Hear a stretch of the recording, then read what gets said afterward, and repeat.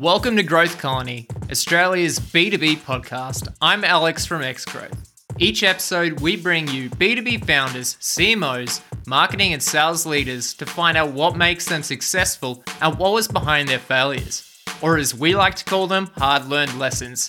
If you enjoy the episode, please consider giving us a 5-star rating on Apple Podcasts and share the pod with a friend you think could get value out of it. And of course, make sure to join the community Slack channel at growthcolony.org/Slack. That's enough from me though, let's dive right in. Hello everyone, welcome to another episode. I'm Shane Hodder with Xgrowth, and today I'm talking to Rory Boyle, Managing Director at Hampers with Bite, which was recently acquired by Pental after running for 17 years. Now, I'm also super excited to talk to Rory. I'm a customer of Hampers with Bite and just made an order last week. And today with Rory, we're discussing how to measure and budget sales and marketing activities as a B2B founder. It's a tricky thing, especially a lot of founders might not have that sales and marketing background, and especially when it comes to budgeting, there is a fair bit of learning to go through. So I'm super excited to talk to Rory. Rory, thanks for joining us. Yep, no problems at all. I'm glad to be here. Glad to have you. So, I mean, let's start with this whole concept of budgeting. But before getting into the nitty-gritty and the details, when did you kind of start to realize you need to mature the way you approach sales and marketing, and what was the trigger point? Yeah, if you go back sort of 3 to 4 years ago, maybe 4 years ago. I mean, we went from turning over sort of $5-6 million, that sort of mark, and we plateaued at that point for a little while. I'd started to invest a little bit more in some self-education and really took business a lot more seriously.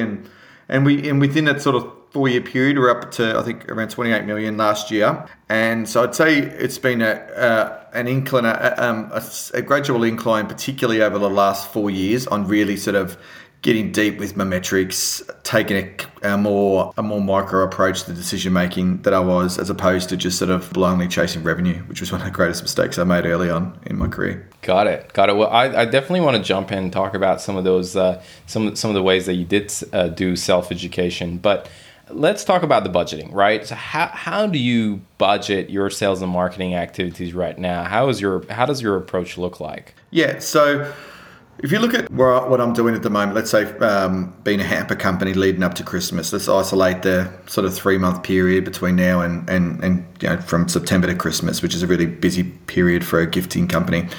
We'll have a fixed inventory of stock and invariably fixed inventory of hours. So we work back from there. So we say, okay, we might have a target to do, 35 million, say, over the period, or 30 million, whatever it might be. And we look at that and we say, okay, well, what GP can we make work? What's the historic data telling us? What can we charge? What are labour costs going to be? What are the incidentals? What are the wages? All those sorts of things. And we start to look at, okay, what profit's appropriate to be achieving from this turnover? And that's when we really start to look at advertising and sort of sit there and say, okay, what percentage of advertising is an appropriate amount to be investing in reaching this target whilst remaining profitable?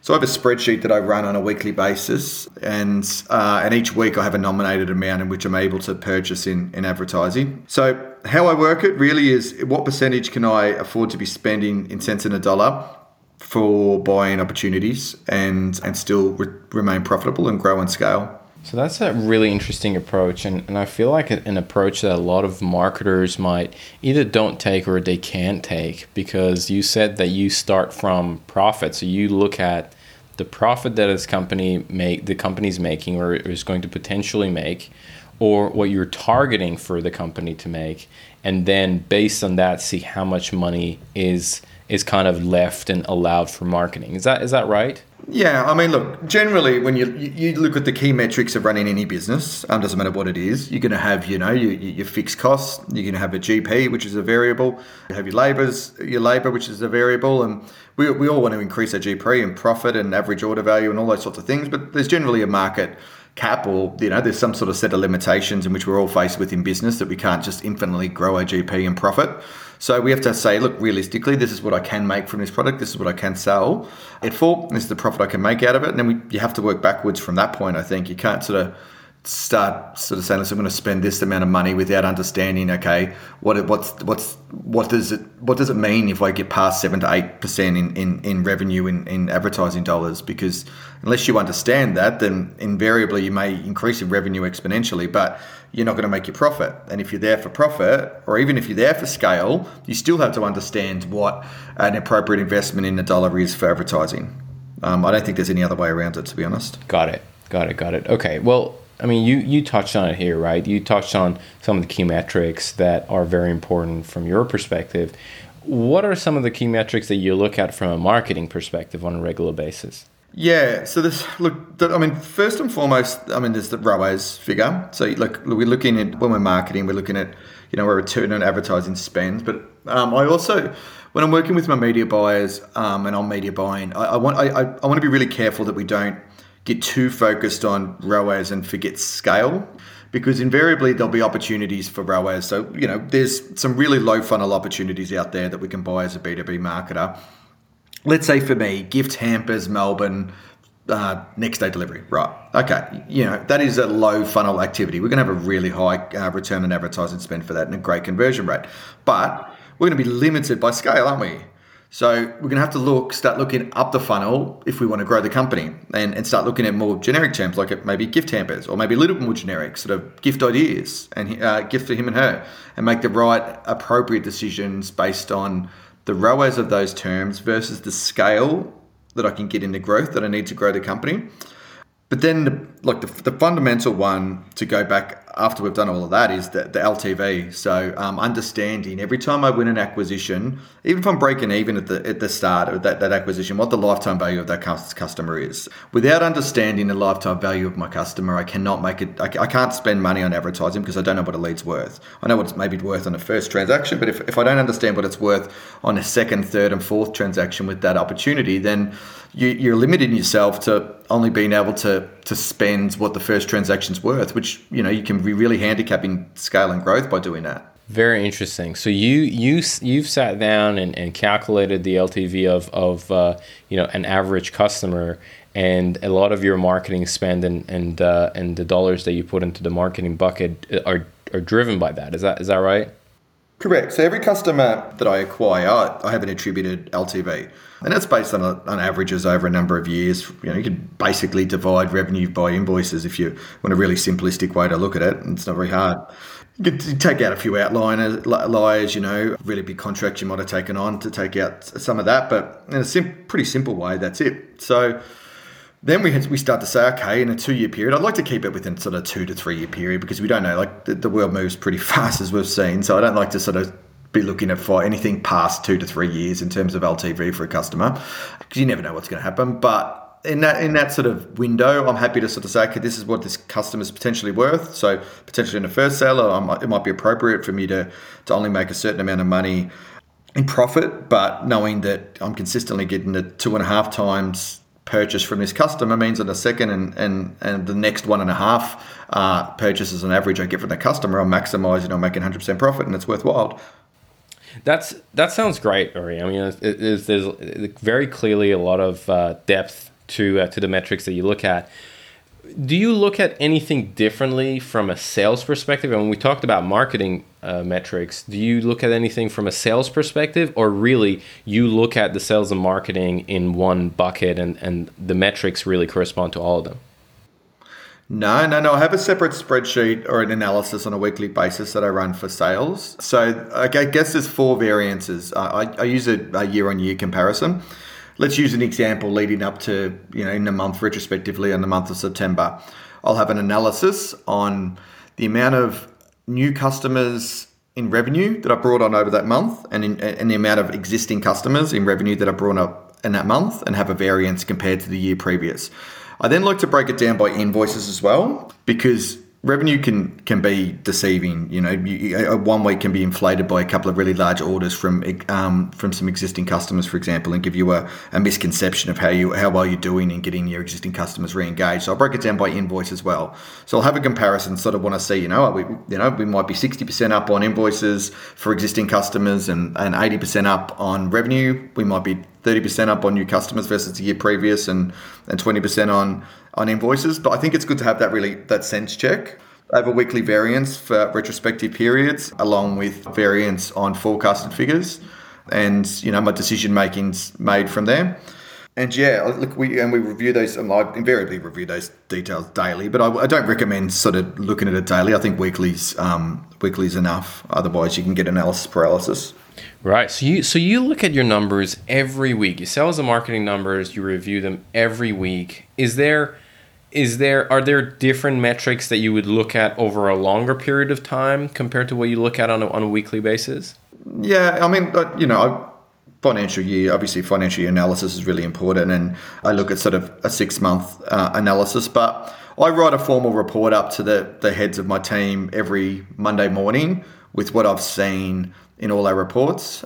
I like to put it in writing. They don't necessarily, a lot of people don't reply, and there's a lot of words there, and my thoughts and feelings. I put some comments on how I think we're tracking, what I feel the themes are, what I'm seeing and not seeing. It's a good exercise for me to be able to articulate it to my team, but also just articulate it for myself and really understand what I'm doing and really get in that rhythm. But yeah, for me, it has to be at least on a weekly basis. And I have a spreadsheet. We have a green block. Our team has a traffic light spreadsheet with metrics on it that is filled in on a weekly basis. And there's a target, for example, ROAS figure that needs to be achieved that we have a target to achieve. So in each week, I need to sort of go in there and put a number in, and it's rather green, yellow, or red. So, you're getting that check every week. So yeah, a week maximum in terms of analysis. Got it. Have you done this kind of on your own, or have you brought external help? How have you found the process of kind of developing this system? Was that all on your own, or there were like agencies that you got involved? How does that look like? Yeah, no, look, to be honest, I brought it to the agency, this approach. One of the other things in terms of the sort of the media buy and advertising that I also do with B2B is, I mentioned earlier that we actually, we're forecasting every week what percentage in a dollar we can spend. But I also have a bank mechanism that I build in there as well. And basically what that is if we're ahead of budget, say I've budgeted to spend 8% of $1 million, let's say, and it's $80,000 of revenue of bank to spend in a dollar.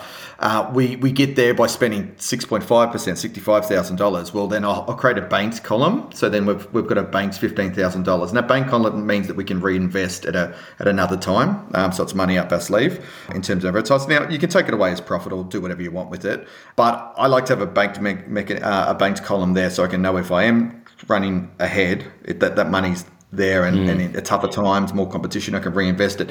I brought this to my marketing agency. I meet with them. So my AdWords media buyer, I've got an in-house Facebook buyer, and I do my own LinkedIn advertising. But I brought this to them to keep them 100% accountable, and they're really good at what they do. But it makes it really clear for them, and it means that it's cutting through the noise for these guys to have to that they're dealing with a lot of other clients working off this model, and we can really dive deep on what success looks like, because they know what they need to achieve. We can and it's the best way for a really good relationship. Everybody knows what success looks like, but it's not a model I picked up off anyone else. I guess it's just been built on mistakes that have been made over the years and ways I think I can improve them. Mistakes. Great segue into talking about mistakes.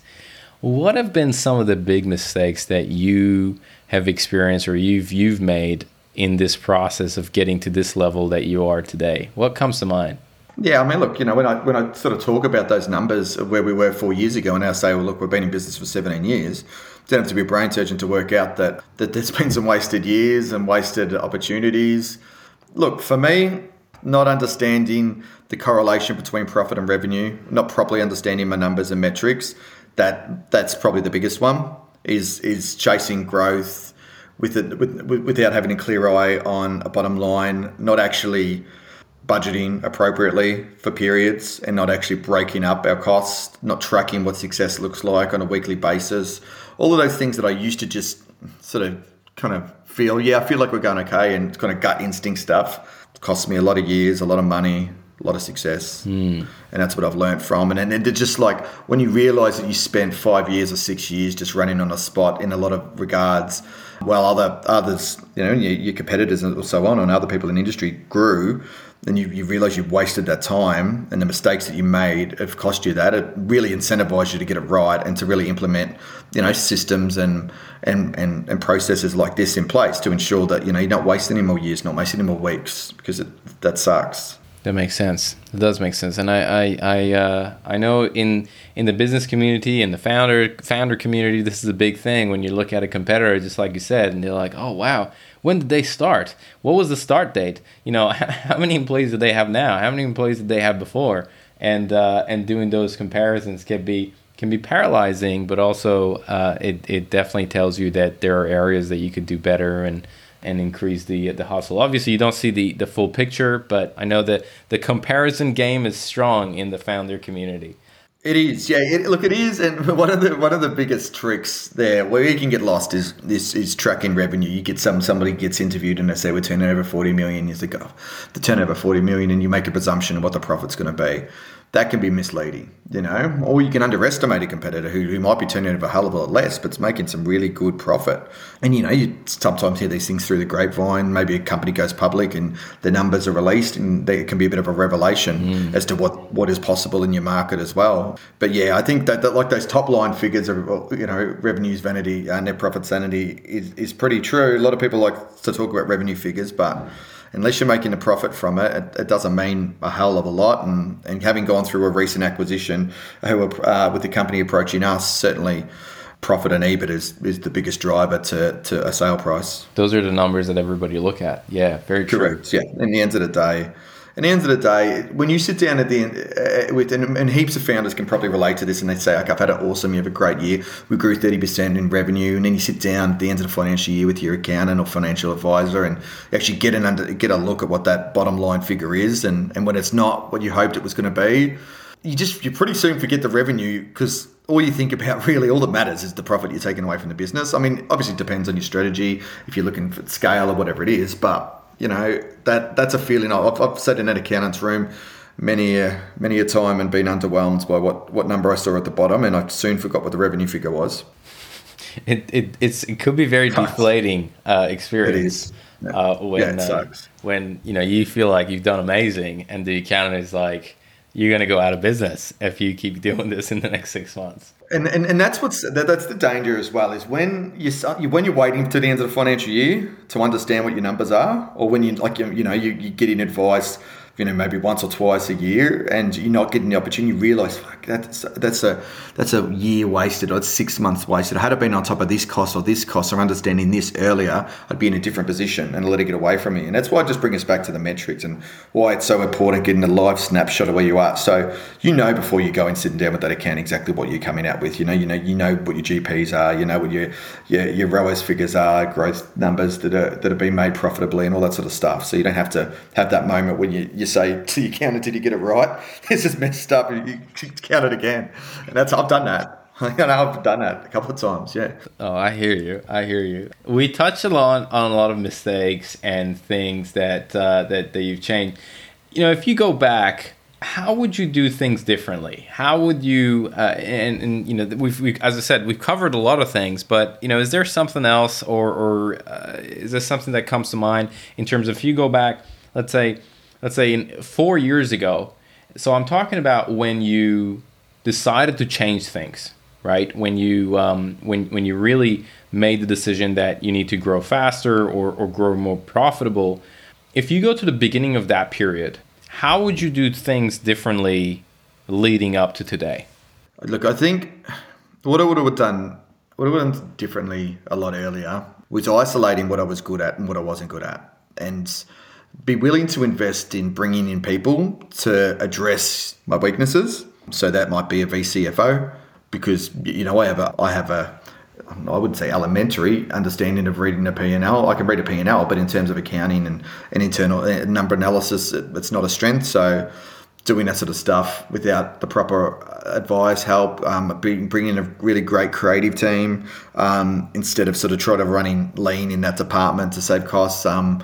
focusing on what I do best or what you do best, I think is the key. That's what I should have been doing at the start. Just focusing on that area, that the real USP that you bring to your business. Like for me, if I'm going to start up a company, you always look and say, okay, what's my unfair advantage? With everything, it's always, what's my unfair advantage? It probably retrospectively took too long for me to spend 100% of my time on my unfair advantage of the stuff that I'm actually quite good at, instead of spending 40% of the time on dealing with sales inquiries where that time would have been better spent working on the business instead of in it and just chasing revenue. And they're the things retrospectively that would have really changed the course of the growth of the company a lot earlier.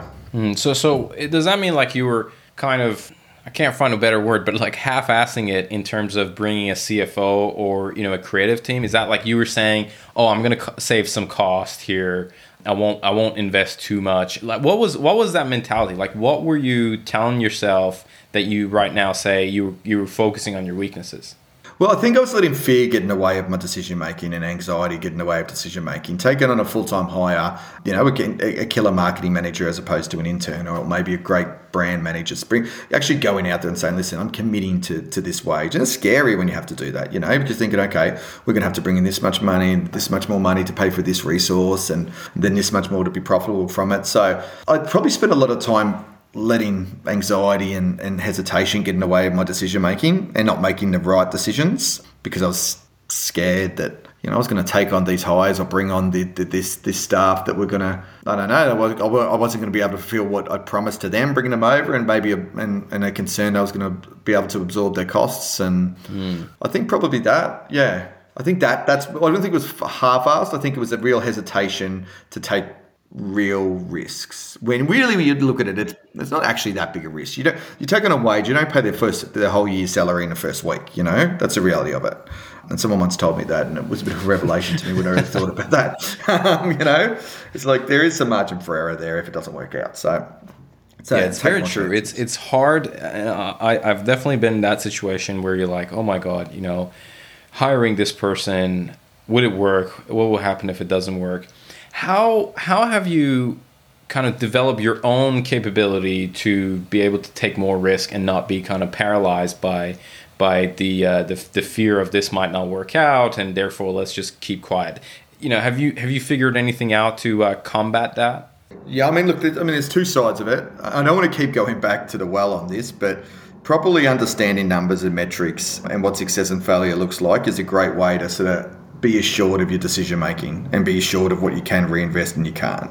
Understanding your numbers is the number one assurance tool there, and that's what helps you sleep at night. But then on an emotional level, because we're all human beings, and the concept of taking risk, I reckon probably for me, once I sort of got my roots down, bought a house, got to put a bit of a dent in the mortgage, I sort of says, okay, look, let's have a bit more of a crack here, am I going to make this work or not? I guess there's probably that feeling as well. Probably moving from this kind of, I've got 3 kids now, so moving from the social years and really sort of saying, okay, well, I really want to make a career out of this and be more business focused as well. I guess they're probably the emotional aspects of my decision making and helped me sort of get there, yeah. Got it. Rory, at the beginning of our conversation, and this is the question I want to ask before we jump into rapid fire questions. At the beginning of the conversation, you said, you did a lot of self-education and basically upskilling yourself. How did you go doing that? What was kind of the resources that you relied on heavily? Does anything come to mind? Yeah, definitely. So right on 4 years ago, after Christmas, I got on a plane. I reached out to the owner. I identified the most successful gift hamper company in the US and the most successful gift hamper company in the UK. And I thought, I'm just going to go and I got in touch with them. Said, listen, I want to meet up. I didn't want to sound too desperate and say, listen, I'm flying to UK and US just to meet you. So I was like, I'm going to be in the UK. Can I meet you? And that, they both said yes, and they were both, really willing to do it. One of them was based out of Portland and in the US, and they're a really, really big company. And look, I flew all the way to there for 2.5 hours of discussion, and we kept in touch, but it just, we didn't really I mean, it certainly wasn't really worth the investment of time or effort. But when I went to the UK, the gentleman that I met there from a company, and I'll gladly name them, Virginia Hayward, a man called Sam Hayward, best hamper company in the world, I think, that do amazing things. And he really embraced me that day. He moved me from department to department, then showed me what they got, because they worked on a much larger scale than we do. From department to department on how they do things, what they do, how they measure how they measured their metrics and their for their advertising was remarkable. They literally had a 25-page report on each campaign in a binder presented on a monthly basis. It's just brilliant.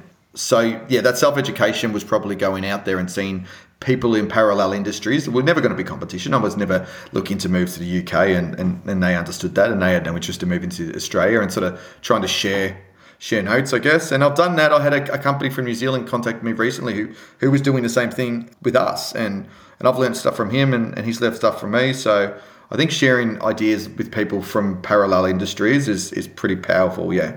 That's amazing. So you flew to the US for a 2.5-hour meeting. And I spent 2 days. I got there 2 days early. I just want to be sharp. I want to be sharp. So I didn't want to so I stayed there 2 hours. I'm revving up for this meeting. I turned up and I didn't know what was going to happen. I was really hoping that, I was going to be able to spend some time with them, and but they were really, and quite rightly, they were pretty protective of their intellectual property, and invariably they probably had some suspicions of what my motives were. Maybe, I'm not sure.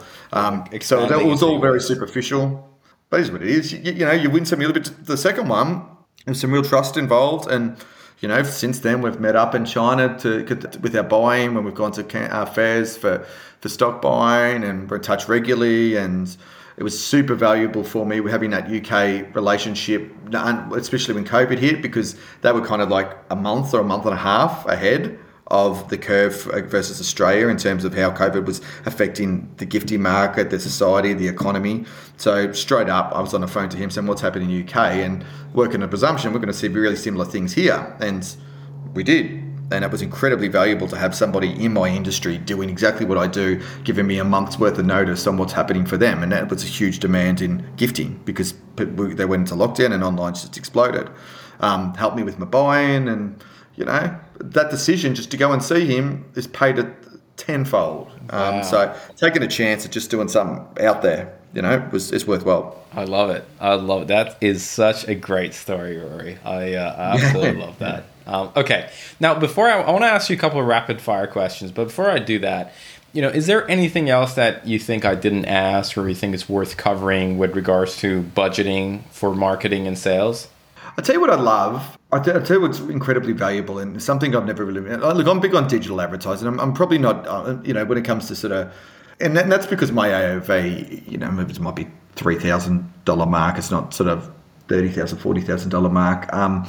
Average order value, that is. That I steer away from things like billboards, newspapers and magazines, traditional forms of marketing, radio. That doesn't make sense to me. But what I love, I think, is a bit of a hack that people kind of avoid, is remarketing. Remarketing, if you kind of have a look, whether it be on Facebook or whether it be on Google, and you look at like your costs per impression for remarketing, and you can get, if someone visits your site, or and you can get in front of an audience of thousands, tens of thousands for $500, $600, and they're like one click away from coming to your website. And I see businesses spending like $30,000, $40,000 on a billboard that you're driving past at 100 k's an hour, and you don't get to just like touch and jump straight into the site and get ready to purchase. I think that the concept of remarketing being like a billboard, and take that and treat it like that, and a really cheap access to a billboard is a great approach, and that's why I'm really big on remarketing. Remarketing and retargeting. I love that. Yeah, I love that. I totally agree with you that I think you're right. It's very cheap, but it's very high intent individuals that you could retarget, and they've looked at you already. There is some interest there, and you could target them at a very low price. So I love that. I love that. Okay, let's do some rapid fire questions. The first one I want to ask you is, what is one resource? It could be a book, a blog, a podcast, a talk, whatever it is, that has fundamentally changed the way you work or live. Kevin KD Dorsey on LinkedIn out of the US. best B2B marketer, salesperson I've ever come across. Employed him as a mentor for 3 to 4 months, and he revolutionized the way I think and approach business and sales and marketing. LinkedIn, KD Dorsey, or Kevin Dorsey, his name is. Look him up. All right, we'll definitely do that. Thank you very much for that. So question number 2, if you could give one piece of advice to B2B marketers, what would it be? Yeah, don't get on the paid advertising crack pipe. Don't get on that Google AdWords crack pipe. How do you do that? Lifetime value of your customer. Like, if you start getting in a situation where, you're relying on a cent and a dollar by buying every lead that you haven't got a sustainable business. You're addicted to paid advertising. You have to make sure that your strategy of winning leads is built around treating a customer like an acquisition, not a sale. And that acquisition is something you harness and garner more revenue from after you paid your initial buying price. Got it. That's a great point. It is very addictive, those platforms, especially Google. Okay, question number 3. What are the influencers that you follow in the kind of B2B marketing and sales space? I've started listening to Growth Colony, which has been great. That's awesome. It's been really good. Some just interesting people out of the US generally on LinkedIn. Different people, subject matter experts on copywriting or B2B marketing or sales or media buying. You follow one and they'll invariably be in touch with another and another. So I think LinkedIn's a really good place to follow. It is. No, I do agree, and we've found amazing people and amazing connections on LinkedIn as well. Last one is, what is something that excites you about B2B today? I would tell you what I'm incredibly excited about B2B market, more so than any other period in the 17 years I've been involved in it, is that the deck has been completely shuffled from COVID. The way businesses operate, run. For businesses like, if you look at employee wellness, what was traditionally delivering fruit into offices and office supplies and employee satisfaction that was done from the 9 to 5 and ways businesses really cement themselves over the years. For a lot of businesses, okay, that's off the table now. And now businesses are looking at completely new ways to do business or recognize employees or whatever it might be. And there's this opportunity for startups or for businesses to jump into openings that, the first one to get in there and to really consider this opportunity can make it big. And some of the big boys that have just owned spaces, well, they've had to regress and there's so much opportunity. I'd say that's what it is, because everything's changed and now it's about picking the eyes out of where the opportunity is. So yeah, for me, that's it. This is a really great, and it's a great time to lose as well, because if you're doing really well, if you continue to do things you always did and the environments change, you can lose, but there's a great chance to win. So for me, it's exciting. It sounds like another business idea coming up, Rory. That's what it sounds like. Maybe. No, it sounds good. Look, this has been absolutely amazing. I really enjoyed this conversation. I think there was some real examples and real life stories there that I think a lot of the listeners can take away and get inspired by. So I really appreciate you jumping on and giving us your time. No worries. I really appreciate it. Thanks, X. Thank you. Thanks so much for joining us on this episode. If you enjoyed it, please consider leaving us that 5-star rating on Apple Podcasts and sharing the pod with a friend. If you'd like to continue the conversation, please make sure to join the community Slack channel at growthcolony.org/Slack. growthcolony.org/Slack. Thanks again for all the support, and we're looking forward to seeing you again in the next one.